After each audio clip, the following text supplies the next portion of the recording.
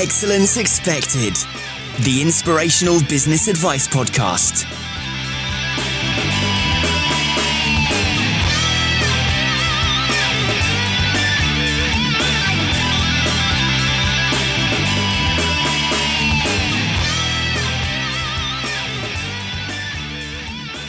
Hello and welcome to Excellence Expected. Once again, thank you so much for joining me. My name is Mark Asquith.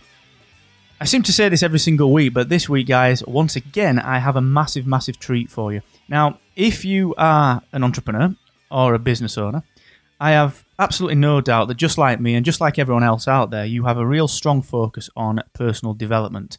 And there's a bit of a trend over the last 10, 15, 20 years around productivity and efficiency and increasing your effectiveness. And as I was doing my own research into that, I came across some books. I came across actually three books. One called What's Stopping You? Number 2, What's Stopping You Being More Confident? And my personal favourite to date, Get Things Done. And with me this week, I'm honoured to welcome to the show the author, the best-selling author of these books, Mr. Robert Kelsey. Welcome. Thank you. Welcome to you as well. Good afternoon. It's a pleasure to have you, Robert. I mean, when I was looking into my own personal development, as I say, it's something that there are so many things out there. And, you know, when you start to really dig into, you know, what is personal development? What is efficiency? What is effectiveness? How can I make myself better as a business person? There's that much out there that sometimes you're just yearning for no nonsense and yearning for someone to just tell you how it is. And that's what really struck me about your books, especially Get Things Done, which was actually the first one that I read. Mm-hmm. The fact that everything inside that book is based on psychological research and your own personal journey. I think that's fantastic. So that on that note, I just want to say thank you so much for putting that book together because it's really helped me. Oh, well, thank you. Feedback is my currency, as I say, and certainly good feedback is good currency. So thank you. Oh, it's my pleasure. It really is. So, Robert, I've introduced you to the listeners out there, and what we're going to talk about today is something that I know a lot of people really struggle with, and that is decision-making paralysis. You know what it's like at times. You are umming and ahhing, you're second-guessing, and sometimes not really working on that gut instinct married with pragmatism. And it's a massive topic. So before we dive into that, which I'm sure is going to be a fantastic episode, I'd just like to actually tell the listeners a little bit more about you, Robert. So what's your background? Where did you come from? I was brought up in Essex for my sins, but I've lived most of my life in either London, Manchester or New York. I'd sort of developed a love for big cities and from having been brought up sort of just beyond one, if you like. I was a journalist. I've had loads of careers. I've chopped and changed. I think like most entrepreneurs, I think it took a while for me to find what I did and loved. And it really did take time to realize that that other people were not going to provide what I wanted from life. I was only going to ever manage to provide it myself. So my first career was actually as a building surveyor, which was largely to please my father. That kind of didn't work out. I sort of ended up even a year at what was known as Poly in those days, and that didn't work out. And my second career was in the media as a selling adverts for the independent newspaper. Very interested in the editorial side. Managed to jump over to the editorial side just as our section was getting shut down. Ended up a financial journalist working in the city. Loved it. Had such a good time with it. Really enjoyed it. Felt I'd found my thing.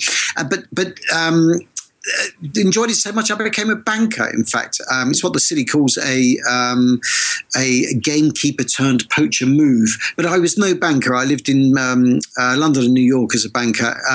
I wasn't really a banker. I wasn't really up to it. I enjoyed the theories and the finance and all that side, but I didn't enjoy some of the darker sides of the personalities involved. And so. To combine the two to become a PR, I set up my own public relations company in a particular area of finance, and it's gone very well ever since. Now, having done that, I did about 4 years ago. I started writing self-help books simply because I was always addicted to self-help books, or from about 2000 onwards, was very addicted to self-help books, and always felt there was a gap in the market for self-help books that dealt with people that needed self-help. They all seem to, the way I explained it in the end was that they always seem to start at 0, these self-help books, and then try and take you to 100. And I kept saying, but I don't start at 0. Here I am, sort of in my 30s, and I'm starting at minus 100 because I've got all this mental baggage I carry around with me. And you need to be able to deal with that. And that was what brought on the need for me to sort of go back to my journalistic skills a bit, do a bit of research, and then obviously put pen to paper. So that was how that came about. So now I kind of juggle running a PR firm, very busy PR firm, and also doing the writing. So just about manage it. That's really insightful, actually. And I'm really curious about how you've put the books together, because it really is built an experience. And one of the things that really, really struck me when I was reading Get Things Done, I remember it vividly. I was walking through St Pancras. It was only a few weeks ago, actually, and I'm a devourer of content. The minute I get something I like, that's it. I'm an all-consuming advocate of that content. And I went through the process of picking up Get Things Done, and just sat there on the train, probably for 2.5 hours, just nodding in entire agreement with everything that was in it, and thinking, oh, very good. It was just astounding, because a lot of the things that you said around your own psychological barriers, your own, your own frailties as an individual, resonated so much with me, and I just think that there must be that many people out there for whom that has had the same effect. I felt that, there's a very famous book with not a dissimilar title called Getting Things Done by David Allen. Now, I don't want to knock it because it's a great book and it's very famous, but what that does, if you get into that book, what it does is it tells you all about sort of time management and process efficiency and all that sort of stuff. And it's all lots of matrices in there in terms of making yourself more efficient. But he loves that stuff. So, so it's kind of not fair for somebody like me who was inefficient, who did procrastinate, who was a bit of a self-sabotager, who was very disorganized, who didn't even really know what they wanted in life. It was unfair of him to try and force his wonderful systems, which he loves, onto me. And I felt that was the bit where I said, you don't start at 0 here. You start at minus 100, and you've got to recognize that. And so all the books I've written recognize the fact that what the person that's picking up that book has a need that goes way beyond just sort of getting themselves to be more efficient. They've got to understand why they got to where they were, why they're inefficient, why they self-sabotage, why they procrastinate. And that's quite deep, that's quite deep, and it's quite psychological, and you've got to go back to your childhood, and there's all that sort of stuff in there. But that's what is required. Otherwise, you'll fail. David Allen's methodology, etc., etc. There's loads and loads of these books, but you'll try them, you'll fail, and you'll just have one more defeat. And I felt that, so hence, when I've read them, I felt they're unfair on people like me, because all they did was actually support my low self-esteem. They didn't tell me why I had low self-esteem, why I'd got into the position I'd got into, and then enable me to sort of move myself around so that I could face the right way. They assumed I was facing the right way in the first place, but I wasn't. One of the things that came out, just for the listeners out there, we had a pre-interview chat on the telephone a few weeks ago just to kind of set this interview up. And one of the things, Robert, that you said was around that, and how it's starting from minus 100, and it's one of the things that when I look back in hindsight, all the self-help books and all of these inspirational books that I've read, when I think about the action that I've taken on the back of them, it's not actually that great in comparison to what I've consumed. And I didn't have a way to articulate it. And the way that you have phrased that and put that together, it just, for me, sums it up perfectly. Yeah. Because you're absolutely right. In no other walk of life would you start from a false start. You would always start from where you naturally are as a person. Yeah. And I think that's so valuable. And for me, that's the big difference between your books and everything else out there.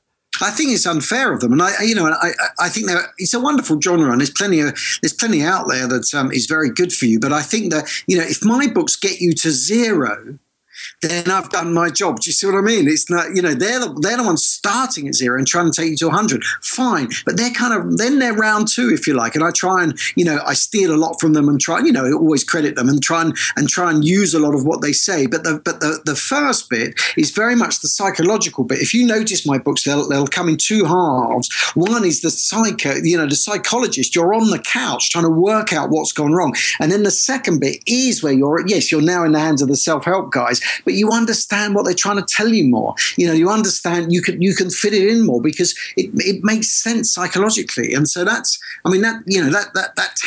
how I've always done it. So my view is if I can get someone to 0, then I think I've done my job. I get these emails. I don't get them every day. There's not. I'm not claiming I'm some sort of. I've got some sort of hero worship going on. But I get these occasional emails where people say, what, you've saved my life. I finally understand what's been going wrong all this time. And so if I can do that, where it's not that much of a concern for me if what they then do with that information, it just puts them in a better place mentally. They realize what's happened. So so that's I think that's what I aim to achieve with those books. It's just from someone as a sufferer. It's the point of view of a sufferer, not of an efficient person, not of some guru, but of a sufferer. That's how I related to it so much as well. And just to pick up on a point that you mentioned early on in that section, there is one of the other things that I found really useful, and it's a byproduct of the pulling all the different pieces together from different books. I found it really interesting because, as I say, you consume that much content. We live in an age where content is readily available, and sometimes it's difficult to curate that for yourself. But also, as I mentioned, it's difficult, certainly for me, because of time constraints and so on, and all the usual excuses that people make, to actually action anything off the back of anything that I read. But what your books do, and what they certainly get things done, the first one that I read did for me very, very quickly, was take everything and all the salient pieces from various other books and pull them into some kind of cohesion so that I actually knew what to do with it. And that, for me, even though it's a byproduct, that was so important because it pulled everything together and actually gave me something tangible to work with moving forward. Well, and what I try and do is take out once you've got your facing the right way, once you're at 0 and you're facing the right way, every step you take forward, you have to recognize the fact that actually you're still the person you were. You're still mentally that ineffective person or defective person, if you like. You have to accept that you are a defective person, and every step you take forward has to recognize that, and otherwise it'll end up just being a step back. So each what I've done is taken all the self-help gurus and in each case try to line it up so that what would someone with low self-esteem think now? What would someone which had these insecurities that had made them procrastinate and be ineffective, what would they do now? How would they approach that? How would they, when it came to decision making, even how would they approach that? It's no good giving them some matrix for decision making when in fact that they're overly concerned by their emotions, etc. So you need to recognize that, and so that's what I've tried to do in each case. Just every step they take is recognize who they are and the fact that they're in some ways they're incurable. They are insecure people. They have self-esteem issues and they'll die with those issues, but you may as well die in a better place. You may as well become an effective person with self-esteem issues rather than an ineffective person with self-esteem issues. I think that's summed up perfectly, and as I say, this whole ethos of understanding, I think, is brilliant because it's not preaching. It's not this is what works for me. It's actually, well, look, I understand all of these different elements. And one of the things that I really liked again about Get Things Done is that you list some of the disorders that are out there that have been labelled up: ADHD, simple schizophrenia. And I mean, I was sat on the train. It's a very long list. You actually address it in your book because by the end of that train journey, Robert, I'm pretty sure I had each one of them. Yes, exactly. Yeah. Everyone goes around going, "Oh, I've got that." Yeah, absolutely. That's what people do. And they find it comforting. If somebody said to them, "Oh, by the way, you've got ADHD," they'd be going, "Oh, thank God, that makes sense. That makes so much sense. Of course, that's why I'm ineffective." And it's like a comfort blanket. And I'm saying, no, don't get rid of the comfort blanket. In that respect, you're almost better off saying what you don't have, why you don't have Asperger's, how you differ from someone with Asperger's, how you differ from someone with ADHD. And focusing on that, because otherwise it will, if you've got ADHD or you've been diagnosed with ADHD, and every time anything goes wrong, it's because I've got ADHD. Then it will inevitably go wrong. You'll look for that, you'll search for it. Well, that's the thing. It becomes your defining factor, and you map everything in your life back to that, as opposed to it just becoming part of you. I think that's fantastic. I really, really, really appreciate that kind of outlook. I think that's and I'm not saying ADHD doesn't exist. I'm not saying that at all. I'm just saying being diagnosed with it doesn't necessarily help you. And it does. If you want to move forward with your life, that diagnosis is not going to necessarily work in your favor. Yeah, I would agree with that. And I think it's something that a lot of people will relate to. And guys, honestly, I know I keep going on about it, but honestly, if you don't pick up anything else for the rest of the year, get things done, because it will. If you, no, you're welcome. Honestly, it's if you are of an entrepreneurial bent, it will help you 100%. Great. And I do like that about entrepreneurs as well. There is such a connection. And I come onto this in the next book that's coming out about outsiders. And there's such a strong connection between people that do have some of these issues, that have insecurities, that are incapable of sort of making progress in a team, or et cetera, et cetera. So many of them not only become entrepreneurs, but should become entrepreneurs. That is the route out. In virtually all of the books, that's what I say. Entrepreneurialism is the route out for you. It solves so many problems because what it does is it throws you into a situation where you have to solve the problems. You can't go around blaming other people. You've got to get a solution going, and so it's wonderfully curative, entrepreneurialism. I would, again, entirely agree with that. It's something that, again, just to map it back to my own life, and for the listeners, I do apologise, keep mapping everything back to my own situation, but honestly, when you come across Robert's work, it really does. It has that kind of personal effect. And I'm entirely sure that's why I ended up as an entrepreneur and business owner, because I felt like I was always bored, but just like you, I didn't really know what I wanted to do and couldn't find any satisfaction. And that idea that you can do and make and achieve whatever you want, it's so powerful for someone that's got that kind of ilk. Absolutely, and in some ways we're unemployable. We are the difficult ones. There's no doubt about it. But that's what I'm saying. It's not necessarily learn up and become an effective person within a team. It is about finding your own thing, so it motivates you.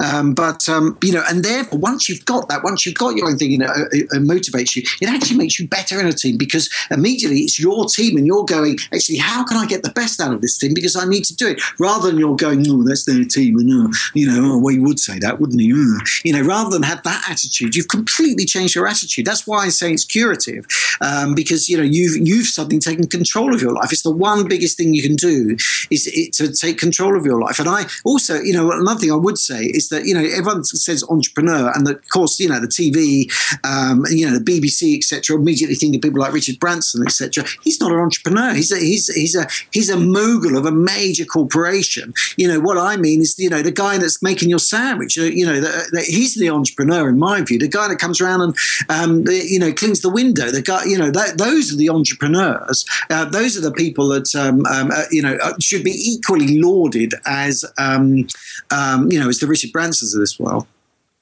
I think the word entrepreneurs, it's taken on an interesting meaning recently. It's one of those words that has become a little bit of a buzzword, and people label themselves, as entrepreneurs. And I remember I saw a talk by the fantastic Carl Hopkins up in a university somewhere a few years ago.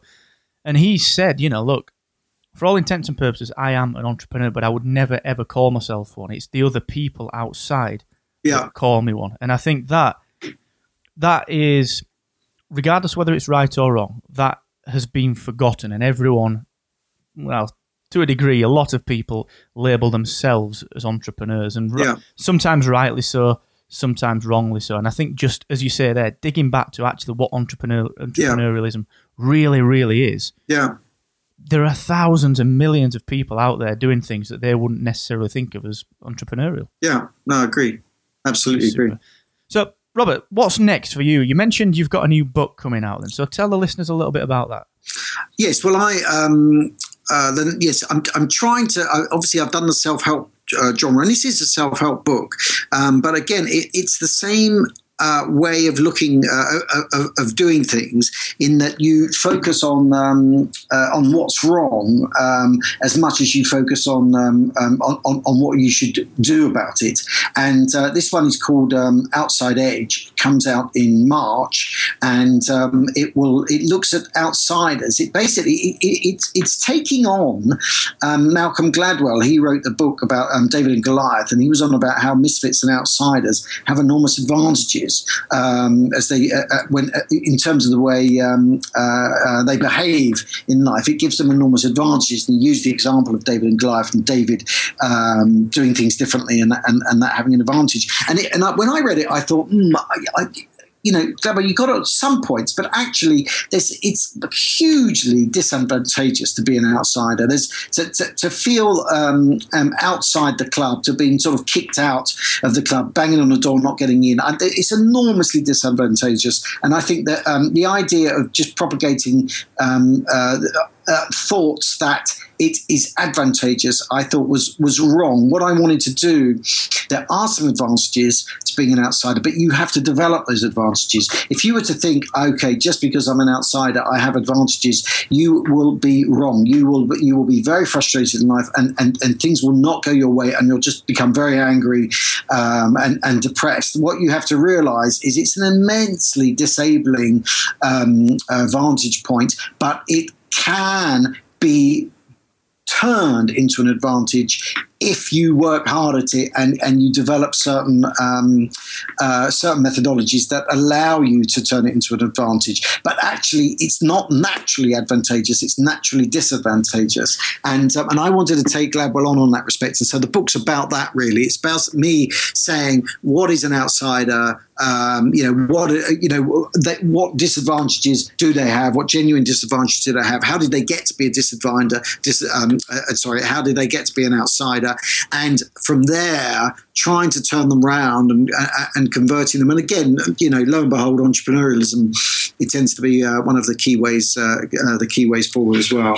And there's a lot in there about decision making as well, about judgment and decision making, and creativity. Outsiders tend to be very creative, and so it really just adds up in that. What can an outsider do to remain an outsider, to be themselves? To take no prisoners in that respect, but to be effective, because there's a lot of outsiders that think the only thing they have to do is wear wild clothes and be arrogant, and they'll get away with it, and someone will notice them. In fact, that's a shortcut to total and utter failure. I watched really randomly yesterday. This is a really bizarre little anecdote and a little link, but I watched. I'm a big comic book fan, and I watched The Secret Story of DC Comics, the origin of DC Comics. Oh, yes. And that was just full of outsiders with an entrepreneurial spirit that wanted to create something. And everything you said there, it basically defines DC Comics' revolution in the 70s. Yeah. And that just resonates so much. Brilliant. In that it's creation comes from having your own outlook on things, but you can't always look at it as something that you have to force down people's throat. Yes, be an outsider, but as you said, don't become arrogant with it, and don't. No, agree. So it's that's a really interesting. Learn. Yeah, I mean, you've got to learn. I mean, DC Comics is. I've written it down. It's a classic example. I remember interviewing DC Comics many years ago, and they are. You're absolutely right. It's an absolutely classic example. But they use their creativity. They were the guys that probably sat in the classroom doodling away rather than listening to the lessons. Again, very ineffective. But they worked out a way of using their creativity and profiting. It's about profit. and about how to profit from your creativity. And hats off to them. And I think that's a very good example. I wish I'd thought of it before the book went to press. We can do an appendix in version 2. I love that. That's really, really good. So, Robert, just remind everyone what the book's called and when it's out again, please. It's called Outside Edge, and it's be out in March. So a few months yet, but they seem to be getting on with it in terms of the cover, etc. So and again, it's Capstone, same imprint. And you'll recognise the covers, guys, if you're walking past W.H. Smith's. It's the only one with a well-designed typographical cover. The designs on the front covers are really well done. So yes, they are. Applaud the design company on that one. So, okay, what we're actually here to talk about then, Robert, is decision-making. Now, we've all been through the process, whether it's a small decision, whether it's a life-changing decision, a business decision. We've all made fantastic ones, and to be honest, we've all made terrible ones at times. And the thing that really interested me when we were talking about the subject matter of this show was it's not something that people take hold of that often. It's very rare that the self-help books or the speakers or the seminars that you go to, it's very rare that this topic comes up. So I'd like to just explore, first of all, the anatomy of a bad decision. What really makes for a terrible decision? Well, I think that there's a series of things that can go very wrong when you make a decision. And they're normally to do with your insecurities. I think the first one is, and perhaps most obviously, is emotions, and that you allow emotions to get in the way. And a lot of insecure people have sort of fairly hair trigger emotions. They even if they suppress their emotions, at both ends of the spectrum, you come across emotion as a huge factor within decision making. So even if you're super cool and you're suppressing your emotions, that's actually a response to emotions as well. It's just that you've massively suppressed any feeling of emotion. So you're not allowing emotion to get into the decision. That can be just as disabling as allowing too much emotion to get into the decision. So I think that's probably number one for me in terms of what generates bad decisions is emotions. I think number two would probably be distrust. I think that a lot of people distrust other people's motives. Decisions normally involve other people in one form or another. There's other people involved, or it's to purchase something, in which case there'd be a price, and you distrust it. You distrust the price, or you distrust the person, and so I think that that is a barrier to making good decisions. Is the fact that you distrust it, and I think that both of those bring on the third key reason, and what I would call a sort of umbrella reason for poor decision making, which is low self-esteem. If you have poor self-esteem, you will assume your decisions are poor ones, and therefore you have no faith in your decision making at all. So you're almost certain that the decision you make is going to be the wrong one. And even if everything's lined up and it all seems to make sense, your assumption is that you've just not spotted the major flaw in the facts and figures in front of you.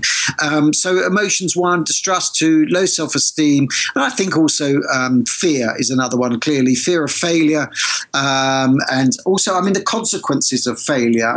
People feel humiliation. What is fear of failure? Well, it's actually a fear of the humiliation that failure will bring. So it's not actually getting something wrong; it's actually being humiliated by getting something wrong, and that's what generates fear of failure. And that can be a real barrier to making good decision making. So we end up making decisions based on our fear of failure and our fears, rather than anything else. And I think finally, in terms of what impacts poor decision making, is prejudice.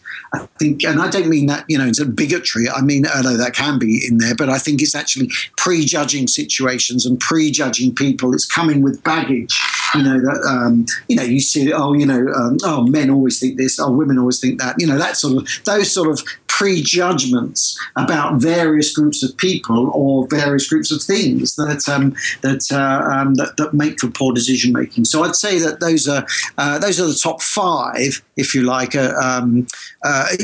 Being overly emotional or underly emotional, if you like, distrust, low self-esteem, fear of failure, and prejudice. That's really interesting. And I guess when you put those all together, when you roll them up, and if you were to think about yourself as a business owner sat there listening to this episode, I'm pretty sure that if you took a long, hard look at yourself and the way that you do business, you probably spot 2 or 3 of those things creeping into any decision. It's the old cliche that you should never reply to the email, very, very quickly. Yes, absolutely. I mean, we've all done that, haven't we? Shot off a quick, snarky email or good God, and it gets us all from time to time, doesn't it? I don't think anyone's outside of this. I'm probably fair enough in saying that. And why do you think people, I guess, I don't want to say bury their head in the sand, but why do you think people sometimes don't step outside and affect any change with this? Is it an ignorance, or again, is it back to that fear, do you think? Well, I think that what you touched there is the biggest way, the most effective way of dealing with all of these things, and that's depersonalization. And therefore, if what is the umbrella of all of this? Well, it's personalization. In that decision making is just too important. Judgments matter. You are at crossroads in your life on a regular basis, and you have to go one way. Meaning you can't go the other way, and you end up doing this thing which I call mental paralleling, where lo and behold, the way you didn't choose is always the best way. Everything seems to go right where you imagine what would have happened if only you'd made that decision. Everything seems to go beautifully well when you made that decision. Of course, because you didn't make it, you're just mentally imagining what would have happened. Whereas, of course, all the decisions you made that you did actually make, and you go on that path, of course, all the problems come on that one. So you end up regretting decisions pretty much instantly, and so you have this sort of mental paralleling element. And one of the reasons for that is just that decisions are too important. They are so central to your life that they weigh on you in an enormous sense. And if you are someone with insecurities, if you do have self-esteem issues, if you are slightly uncertain of yourself, underconfident, etc., then those decisions are huge, because you don't have faith in yourself, 1, to make the right decision, and 2, to execute the right decision once you've made it. So that they are massive in that respect. And I think depersonalization is a key trick. Now, it's not an easy trick, but it's a key trick when it does come to decision making, because what I always talk about is the idea of me Inc., of me limited, if you like, where you become a company, where you become somebody outside yourself with goals, with objectives, with a strategy that's pursuing those independently of you as a person. Therefore, if you make a mistake in a decision, well, it's not you making the mistake, it's me Inc. making the mistake. Now, I know it's kind of slightly a crazy concept, but it just helps if you think about yourself as a company, trying with your own objectives, trying with your own P&L, and your own strategy, then you're a depersonalized entity. And the reason decision making is so hard is because it's personal, and so you have to depersonalize it. And I think, looking at some of the decisions that we've all made, I think you can always, hindsight's 20/20, it always is, isn't it? And it's one of those things where when you look back, you can say, perhaps that was a little bit rash, or actually I didn't consider this objectively. And we all do that.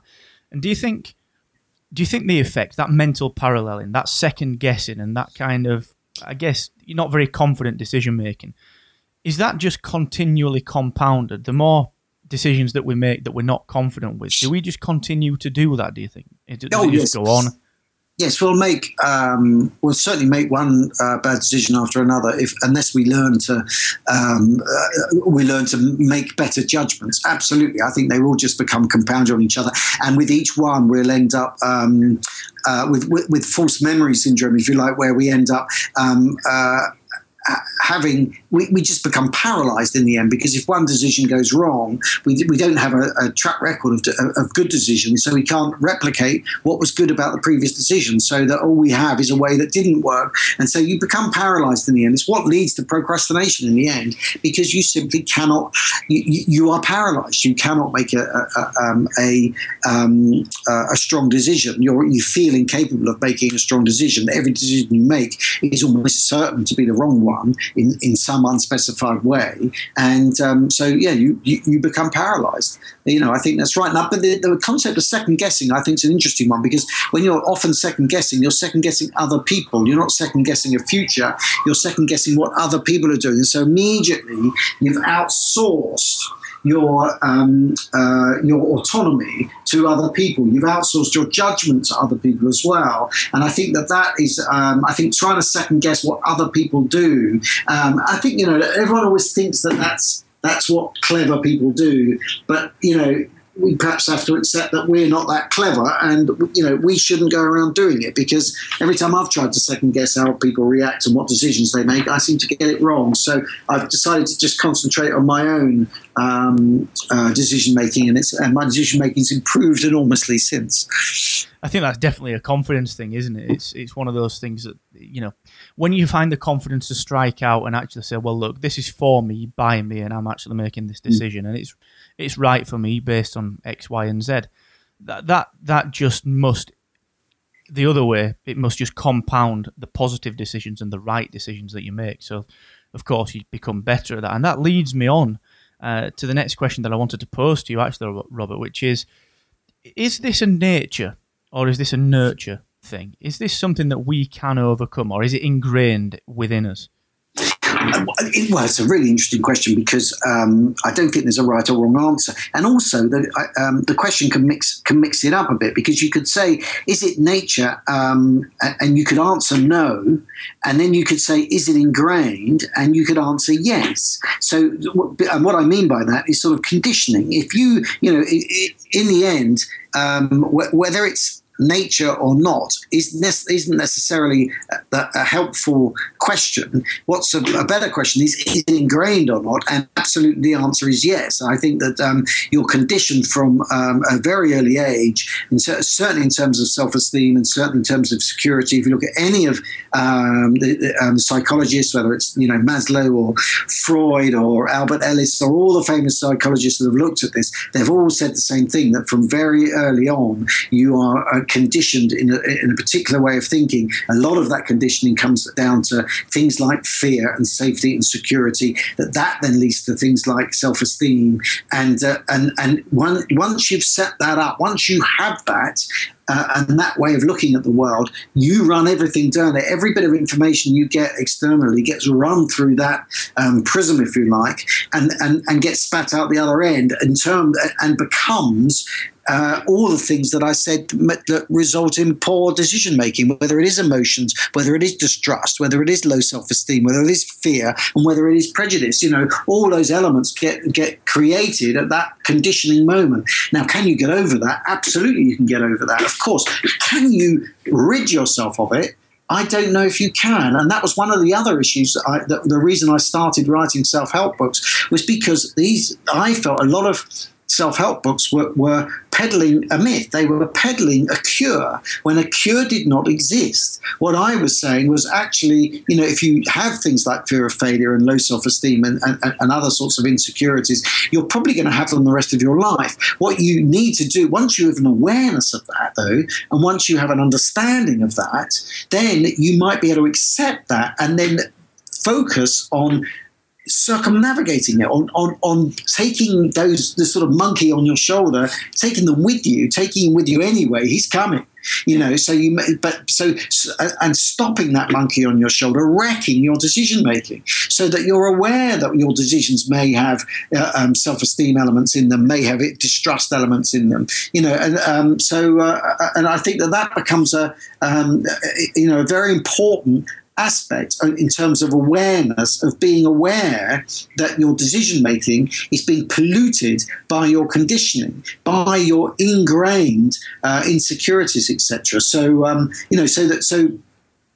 So the monkey comes too. You've got to make a decision knowing that monkey is on your shoulders coming with you. But it's not necessarily feeding you correct information. It's feeding you incorrect information. Now, people often talk about their gut instinct, say, oh, go with your gut instinct. Now, the gut instinct for someone with insecurities is totally and utterly polluted. Their gut instinct is full of fear and distrust and is full of emotions. So their gut instinct is probably the last thing they should go with. Their gut instinct has to be completely and utterly eradicated from the whole process if they're going to come to a good decision. But they can't do that. So therefore, they have to recognize the bits where their emotions are in play and not box them, but be aware of them and say that that's just one bit. Don't let it dominate. So so it's an interesting question about nature and nurture.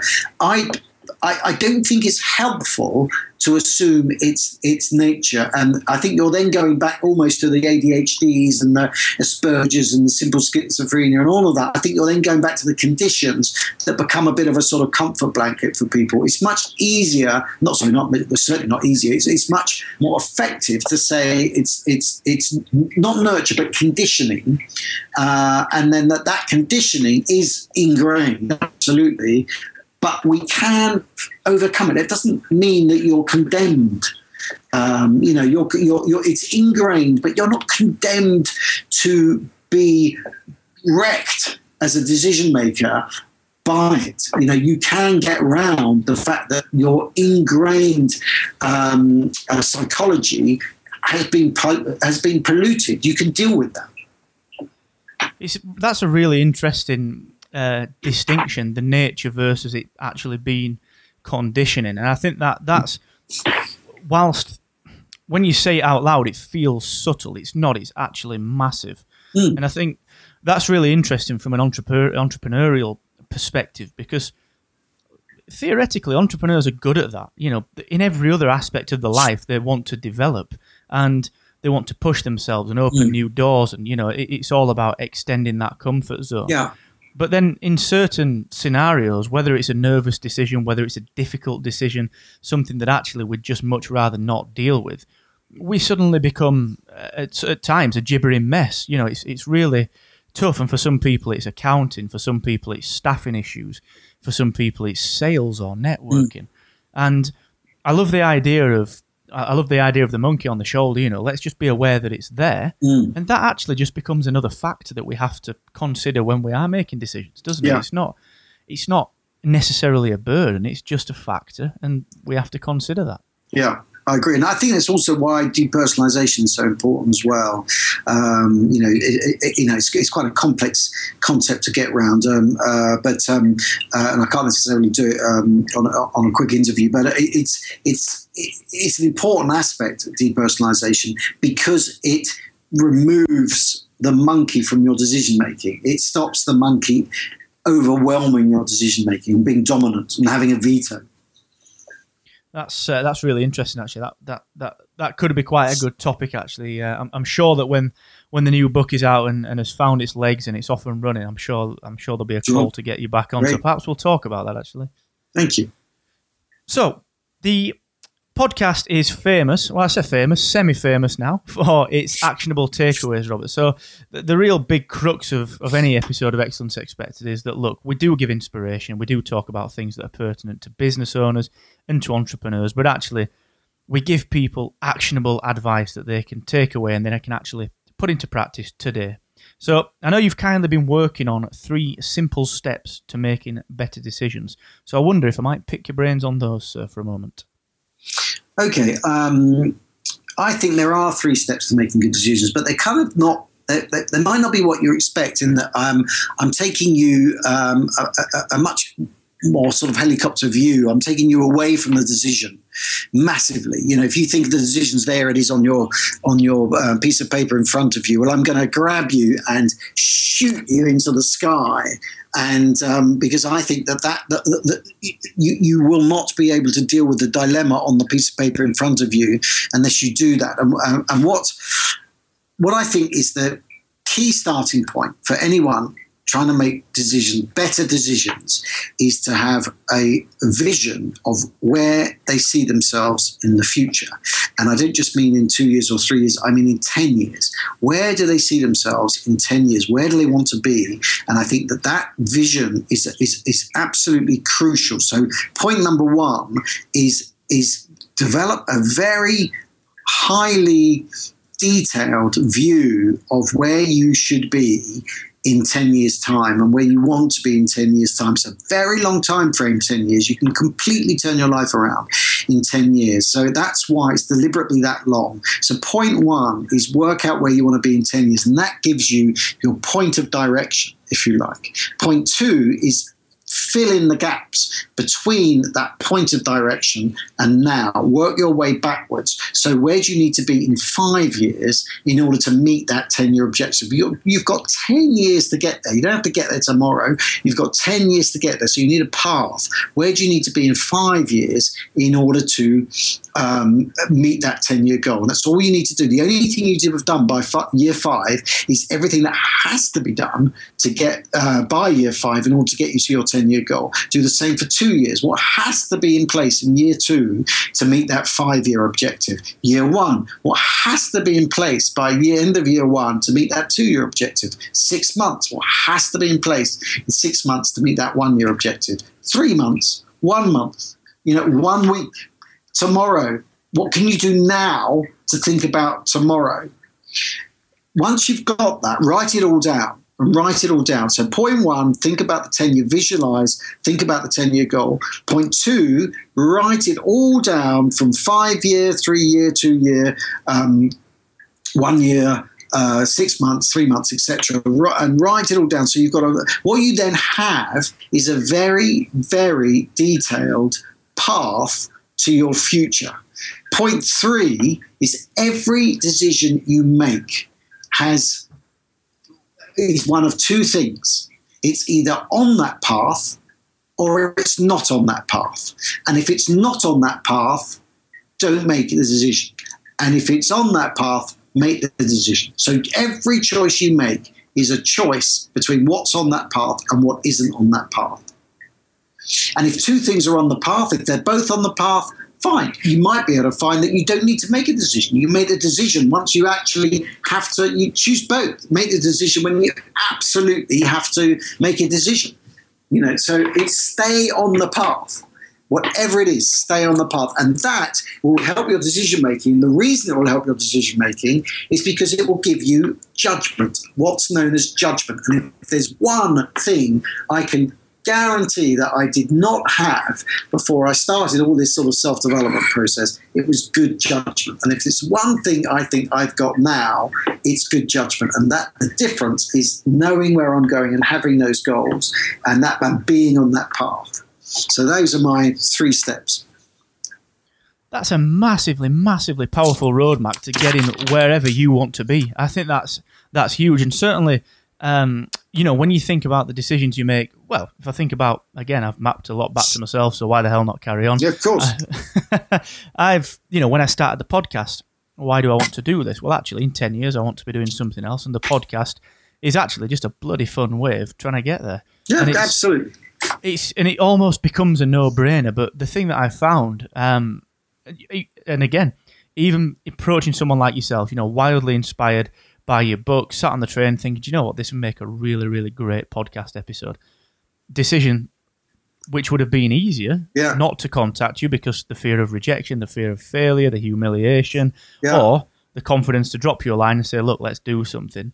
Yeah. I mean, it suddenly becomes such an obvious decision because it's on the path. It's on the path, yeah, absolutely. It also gives you the courage to do it because you're thinking, well, this is on the path. I've got to take the steps, the next step. So you've cured your procrastination because this is on the next step. There's only 2 things can happen now. Once you've got that path, you either act or you don't act. And if you act, you've overcome your procrastination.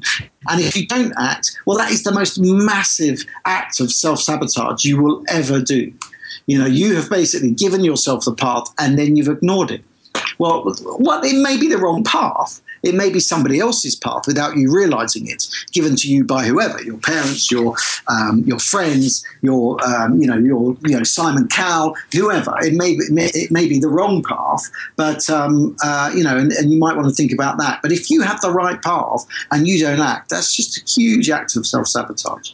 And I think the whole lack of self-confidence is, especially if you're an entrepreneur or a business owner, the minute you lack confidence, that becomes a self-fulfilling prophecy. Because the more you do that, the more it becomes prevalent. And I think that's really, really interesting because we all need that. Yeah, but don't forget also, the only thing you've got to do, you haven't got the 10-year goal has converted into something that has to happen tomorrow. So the only thing you have to think about is tomorrow. What you're going to do next. You don't have to think about what's happening in 10 years' time. Let's forget that. As long as you've got a good path, you can ignore that and just totally focus on that next step, what has to happen next.